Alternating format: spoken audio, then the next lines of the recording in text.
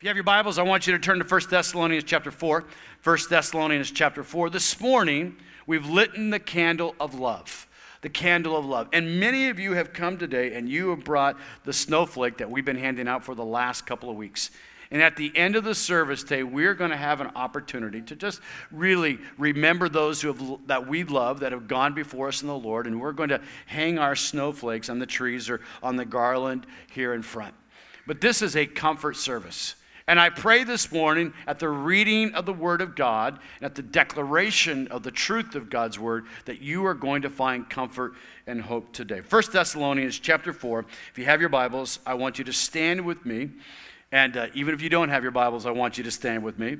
We're all going to stand together. 1 Thessalonians 4, we're going to begin with verse number 13. And the Bible says, "But I do not want you to be ignorant, brothers." Everyone say ignorant. Don't be ignorant concerning those who have fallen asleep, lest you sorrow as others who have no hope. For if we believe that Jesus died and rose again, even so God will bring with him those who sleep in Jesus. For this we say to you by the word of the Lord, that we who are alive and remain until the coming of the Lord will by no means precede those who are asleep. For the Lord himself will descend from heaven with a... Come on, say it again. With a shout, and with the voice of an archangel, and the trumpet of God. And the dead in Christ will rise first. Then we who are alive and remain shall be caught up. Everyone say caught up. Together with them in the clouds to meet the Lord in the air. And thus we shall always be with the Lord. Did you hear that? And thus we shall always be with the Lord. Therefore, comfort one another with these words. Comfort one another with these words. I want to speak to you this morning on while we are awaiting the return of Jesus, we can find comfort. While we are awaiting the return of Jesus, we can find comfort.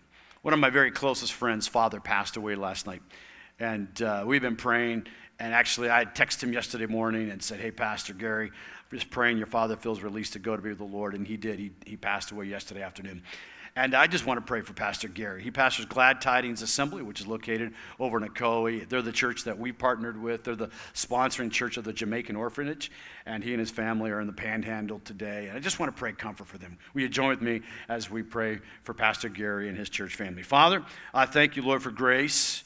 Thank you, Lord, that at the hearing of your word, our hearts can be stirred today to believe in a new dimension, that we can find comfort. We can find comfort, Lord, that our loved ones that have gone before us, we will see again someday. Lord, I pray today for every person at the sound of my voice. I pray that you'll give them a grace to hear. I pray, Lord, today for Pastor Gary Howell and the Glad Tidings family. I ask, Lord, that you'll bring comfort and peace to that home, to his wife, Christy, to their children, to his mother, to his brothers and sisters and their families. Lord, we know that in this season, it's a season of grief, Lord, that they're walking through. We thank you that we have the Holy Spirit who lives and abides in us and fills our hearts full of hope. God, I ask this now. Lord, for every person that's here, give them an ear to hear and give me a mouth to speak. I ask this in Jesus' mighty and powerful name. And everyone said, amen. You may be seated. You know, the loss of a loved one at any time is difficult. There's a grief, there's a sadness, there's a sorrow. Both of my parents passed away fairly young. For me, it was fairly young. I'm 53. My mom passed away at 53 in 1995. My dad passed away at the age of 59. But they both passed away right around the Christmas holiday season. And I still remember that feeling, that sense of grief, that sadness, that sorrow. And I want you to know today, I understand that. I've walked through that. And many of you are here today. Some of you have walked through it just recently. Brother Juan, right down here in the front, the third row, his wife passed away 2 weeks ago. Just went to be with the Lord. She'd fought her fight. She'd fought the good fight, but now she's with the Lord. And there may be others in this room. In the first service, there were several whose family members who had just passed away. This last year, we did 10 funerals here at City Church. And it's a reality of life. It's a reality of life that someday we and then everyone else in this room will breathe our last breath. Unless the Lord Jesus returns. Unless the Lord Jesus returns. And it is our blessed hope. It's what we are awaiting. It's what the whole concept of Advent is about. Advent isn't just celebrating the birth of Christ. Although that's important. Jesus didn't grow up and live a sinless life and die on the cross and rise from the dead unless he was born. He did come into the world. Jesus came into the world to save sinners, of which I am chief. But the fact is, Jesus made a promise that I'm going to come again. And that is our hope today. And that's what we, as Christ followers, are awaiting. We are awaiting the return of Jesus. A pastor in my hometown, his name is Roger Barrier, pastor of a church called Casas Adobes. I was reading online this week, and I came across a letter that one of his parishioners had written to him. And she was talking about this kind of that sense of sadness and sorrow that she was experiencing at Christmas time. And I want you to hear her letter and then his response. She said, Pastor, a lot of people during the holiday seasons, we act like it's all a time of great joy. And it is for many of us until someone pulls the curtain back. Behind the curtain, we find children being tossed back and forth between parents. Some can't afford to buy presents. There's just no money to spare. Some are jobless. Some are sick. Some families are tragically dysfunctional. Some parents can't stand their children, and some children can't stand their parents or their siblings. Some have lost loved ones. Some feel so lonely. Others feel rejected. Holidays can bring out pain. Could you give us some advice on how to heal some of the hurts we may encounter? The pastor's response was masterful, on point. He said, Dear Jennifer, Alexander McLaren, an old Scottish preacher, once said, please be kind to everyone you meet because everyone's fighting a battle. Everyone's fighting a battle.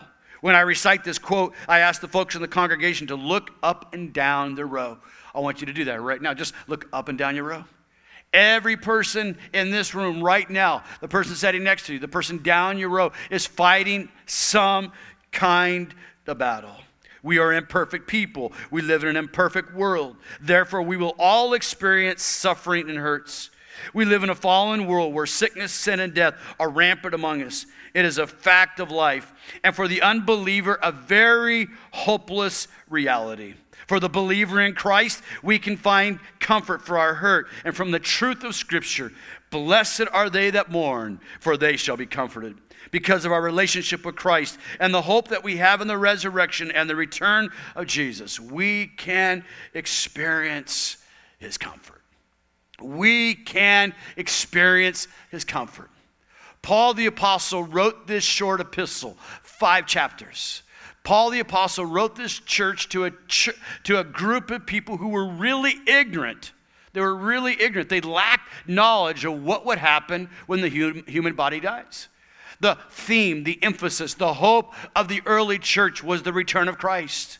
The fact is, as you read through the New Testament, you will see the epistles and the writers of the New Testament expressing this hope over 300 times. It was the blessed hope. It's what they were looking for. They actually believed that Christ was going to return in their generation. You know, what that shows us today, because we're 2,000 years from that experience of Christ ascending into heaven. 2,000 years ago, the early church believed. They had a sense of hope. It was an imminent return of the Lord Jesus Christ. 2,000 years have flown under the bridge of history, and we still have that sense of imminency. We just don't know. And Paul the Apostle lays out to the church at Thessalonica, here's the hope that we have. Let me give you some instruction. I don't want you to be ignorant.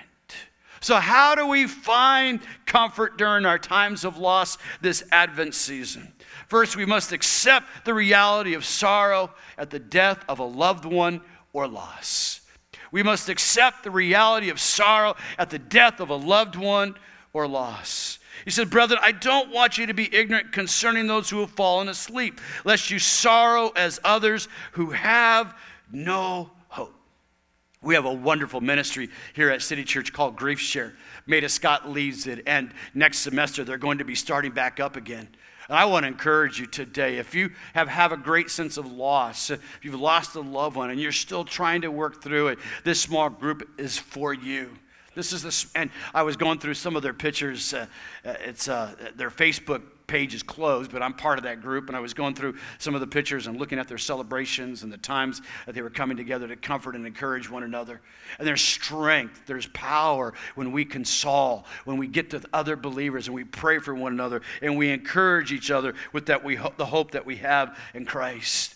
You see, the church at Thessalonica lived in a pagan culture. And they were people who had come out of that lifestyle, out of this Greek lifestyle that really didn't believe in an afterlife. They didn't believe in it. Like many Americans today, just believe that when you die, that's it. There's a famous physicist by the name of Stephen Hawking. You might have seen him. He's the guy that's the paraplegic. He's in the wheelchair, and he can't talk or communicate but through his computer. And he's considered to be the smartest man in the world. He has great theories about black holes, and he's written incredible books about the theories of creation and life and how this all took place. But he said in the Guardian magazine, the London Guardian just recently, he said, there is no heaven or afterlife for broken down computers. That's us. There's no hope for broken down computers. That is a fairy story for people who are afraid of the dark.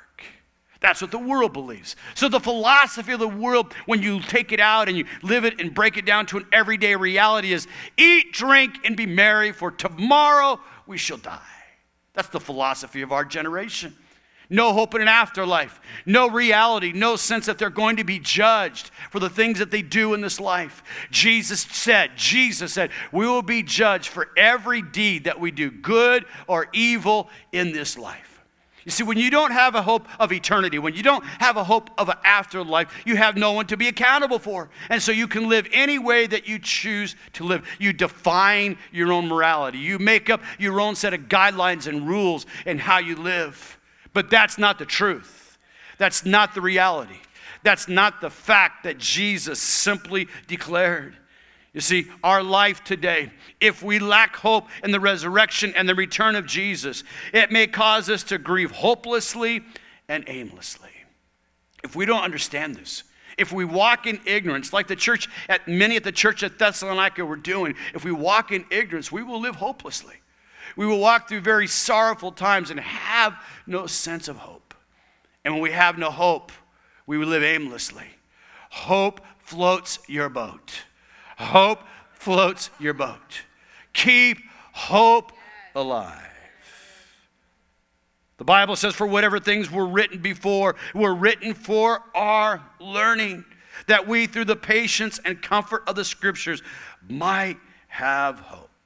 You see, we don't sorrow as the world sorrows. See, we will experience the sorrow of separation. Even Jesus experienced this sorrow. His good friend Lazarus had passed away, had died. His sisters felt very prematurely. And the Bible says that when Jesus encountered the tomb, he wept. See, there was a separation of sorrow. When your loved one goes on to be with the Lord, when the person that your parent or your child or your friend, whoever it is, there's a separation. It is our final enemy. It's the final enemy that every person in this room will experience. I've done many, many funerals. I don't even know how many funerals, but I've done many funerals over the years, and I've seen all different kinds of responses. I've seen the separation of sorrow, but I've also seen the desperation of sorrow. I've seen people who had no hope. I was at a funeral recently. We had a funeral right here in this church, and there was a sense of hopelessness. It was a very tragic. It was a double murder in our community. And I saw some of the family members trying to deal with the grief. Literally, I saw one of the daughters try to crawl inside of the casket to be with her father. It was harrowing. It was shaking. It shook me to my core. See, there's a separation of griefs, but for many people who have no hope in the eternal life and the resurrection of the believer, there's a desperation of separation. Desperation. See, not having a hope in the resurrection of Christ, not having a hope that we will meet Jesus again with those who've gone before us, not having a hope leaves us hopeless. Not having that hope. See, Jesus spoke these words of comfort to Mary and Martha's sister. You see, they were experiencing that grief. They were experiencing that sense of desperation. They did believe in the afterlife, but they just hadn't wrapped their heart around it. And Jesus points his finger and he looks directly at them and he says these words, I am the resurrection and the life. Anyone who believes in me will live even after dying. Hear me today. Everyone who lives in me, everyone who lives in me and believes in me will never die. You see, you're a Christ follower today. The Spirit of God lives in you. Your spirit will live forever and ever. And then he turns to them and he says, do you believe this? Do you believe this today? Do you believe that you're going to live forever and ever? If you believe in Christ, you will never die. Oh, the outward man, this tent will die. This outward body will have a season of resting until the resurrection. But see, the promise, the hope, the comfort that we find today is that we believe that in our sorrow, we can experience the resurrection. We can experience the resurrection. See, we believe in the resurrection of believers, and because we believe, it gives us comfort today. Look at verse number 14. Paul says, for if we believe that Jesus died and rose again, even so God will bring with those who sleep in Jesus. We find our fulfillment. We find our sense of fulfillment in the resurrection of the Lord Jesus Christ. It's a historical fact. The fact of our dating. The reason that it's December 18th, 2016 today is because even historians acknowledge that Jesus not only was born, but Jesus died and rose again from the grave. 500 people actually saw a physical resurrected Christ. Many people try to deny the reality of the resurrection, but it's true. Jesus made this promise. Although you will try to kill this body, on the third day I will rise again. You see, our faith is rested in this. It is the faith of the Christian believer today. Paul says, if Christ did not rise from the dead, our faith is in vain. Jesus rose from the dead. Jesus is alive. Come on. Jesus is alive. Jesus is alive. Jesus is alive. We believe in the resurrection, not only of Christ, we believe in the resurrection of the believer. We believe that the believer is going to be resurrected. Even so, God will bring with him those who sleep in Jesus. This word sleep in the Greek is a euphemism for death or for dying. It's a euphemism. See, this tent, this body will rest, but our soul, our spirit man will live forever. This temporary body, until Jesus comes again, until he calls us home to be with him, it's going to rest in the grave. It's going to be asleep. But the fact is today, the Bible says in 2 Corinthians, so we are always confident, knowing that while we are at home in the body, we are absent from the Lord. For we walk by faith and not by sight. For we are confident, yes, well pleased, rather to be absent from the body and to be present with the Lord. See, the moment you and I breathe our last breath, this spirit man, which never dies, will be in the presence of Jesus. We find comfort in knowing that Jesus spoke these words. Look what he says in verse number 15. For this we say to you by the word of the Lord.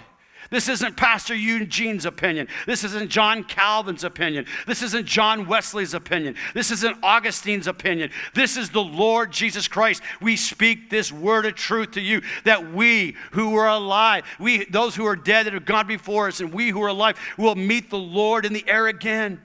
It's a fact. To be absent from the body is to be present with Jesus. We find our confidence in the return. We find our comfort in the imminent return of the Lord Jesus Christ. You see, the early church believed that Jesus was going to return for them. We believe today that Christ can come at any time. Some people believe that there's still prophetic scriptures that need to take place before Christ returns. I believe that Jesus can come at any moment. I believe that any moment Jesus can return for those who are looking and awaiting his appearing. Look what he says here. We who are alive and remain until the coming of the Lord. We who are alive and remain until the coming of the Lord will by no means precede those who fall asleep. For those who are waiting his appearing, it's our blessed hope. It's our blessed hope.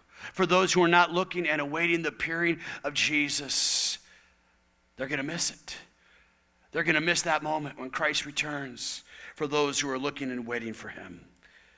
And thirdly, this morning, as we hopefully await the return of Jesus and the great reunion, we can find comfort. As we hopefully await the return of Jesus and the great reunion, we can find comfort. For the Bible says, for the Lord himself will descend from heaven with a shout, with the voice of an archangel. With a shout. There's a grand entrance. There's a glorious entrance. And when Jesus comes again, there's going to be a shout.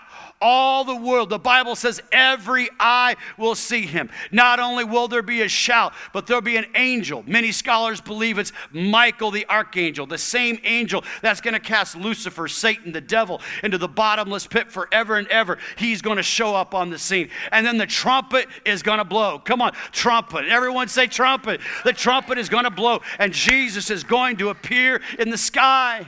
Jesus is going to return with those spirits who have gone before us, and their bodies are going to arise. See, even God is a God of honor. It doesn't matter what happened to the human body. It doesn't matter how long they've been in the grave. Somehow God is going to bring all those molecules, all that DNA back together. Even if it was scattered in the oceans, God's going to bring them back together because he is the God of resurrection and the God of life. And guess what, folks? That body, that DNA, that molecule, that ligament is going to join back together and meet that body. And we, which are alive and remaining, shall join them in the air. Someone said amen. Oh, it's the hope of the believer today. He descended with the shout. Everyone say shout. Oh, I love the shout. We're going to run around here and do some shouting today. Jesus is coming. He's coming for those who are looking and awaiting his appearing. See, those who have gone before us in Christ, oh, they're going to rise first. God's a God of honor. The dead in Christ shall rise. And then we which are alive and remaining will meet them in the air. For the believer today, it's our blessed hope. The taking away of the believer. The being caught up into heaven. For the believer, it's blessed. For the person who doesn't believe, it's going to be a bumper. See, when that trumpet shouts, things escalate. Because there'll be 2 more trumpets after that trumpet. The next trumpet will announce the great judgments that are coming to the earth. You can read it for yourself in the book of Revelation. Chapters 9 through 11, there are great judgments. And then at the end of chapter 11, the closing of the judgments will take place. And every person that rejected Christ will stand before the judgment seat and give account for their life. Every person. And their eternal destiny, there's no more opportunity. There's no more chances in this life. We have the moment to say yes. We have the moment to put our faith in a resurrected Christ, to believe in his soon return. But if we reject that truth, if we reject that reality, we will be cast with the enemy.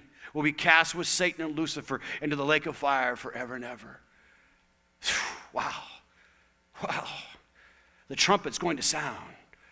And when that trumpet sounds, it is the blessed hope for the believer.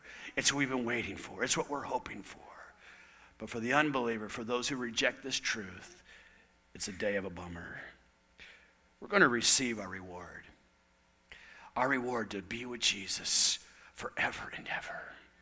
To see him face to face. We sang, what a beautiful name. We're not just going to sing about him. We're going to be with him.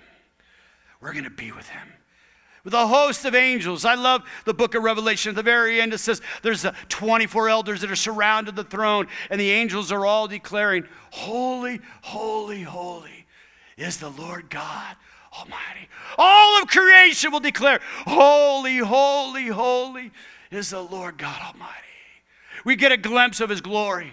We get a glimpse of that unbelievable glory. It lights up our soul. It lights up our heart with a sense of expectation that Jesus is coming again. We're going to see him face to face. Right now, we're looking off into the distance, and it's our hope. There'll be no more sickness. There'll be no more sadness. There'll be no more sorrow. There'll be no more Satan. There'll be no more death. There'll be no more loss. There'll be no more divorce. There'll be no more brokenness. There'll be no more lack in our lives. It is the hope of the believer today. Oh, that moment Our citizenship is in heaven. We eagerly await a Savior from there, the Lord Jesus Christ, who by the power that enables him to bring everything under his control will transform our lowly bodies so that we will be like his glorious body. We make a great exchange. This temporal, this body, that if the Lord doesn't return is going to rest, is going to sleep. We change that for the immortal, the eternal, forever and ever and ever. New creation, new body, new man, new woman, new person. See, that's our hope. Our citizenship. We are just pilgrims passing through. This world is not our home. This is not our final place. We have an expectancy. We have a hope that Christ is going to come again for those who are looking and waiting his appearing. That is our comfort today. That is our comfort today. That is our hope today. That is our joy today. That is our love today. To comfort one another. How do we respond? Look what Paul says here in verse number 18. Therefore, comfort one another with these words. Encourage one another. Console one another. Come alongside of one another. Come on, you can do this. Champion the cause of one another. We get weak and weary. The Bible says even the young men get weak and weary, but they that wait upon the Lord, he shall renew your strength. I want to encourage your strength. I want to build your hope today. I want to build your faith today. I want you to know today, I want you to know that we have comfort. We have hope in Christ. The psalmist declared, Lord, you know the hopes of the helpless. Surely you will hear their cries and you will comfort them. Surely you will hear their cries and comfort them. Our lives today, our life, your life, my life, the people that have gone before us, our lives while we're living here on planet Earth are a test. Peter says, don't think it's strange that you go through all kinds of trials. There's something about fiery trials. There's something about the tests of life that do something deep within our heart. You know what tests do? You know what trials do? They cause us to become more dependent upon Jesus. When tests come, when trials come, the Bible says that they are fiery. And the purpose of fire is to purify. And what God is doing is God is purifying us so that we will be a glorious person when he comes, so that we will be a victorious person when he comes. The Bible declares that when Jesus comes, he's coming for a glorious church, a victorious church, not a broken down, beat down, discouraged, don't believe church. He's coming for a group of people who are looking for his appearing, who are believing. The Bible says that they overcame the devil. They overcame every test and every trial by the blood of the Lamb and the word of their testimony, and they loved not their life even unto death. This life is a test. This life is a trust. Jesus told the story about a man who was given talents. One man took 5 talents and he turned them into 5 more. One man took 3 talents and he turned them into 3 more. One man took 1 talent and he buried it. Your life is a trust. The time that you've been given, the giftings and the abilities that you've been given to serve other people and make a difference in your world, and your treasure, your financial resources, will one day you'll be given account to God for. You see, one day we will stand before the Lord and we'll give an account for our life.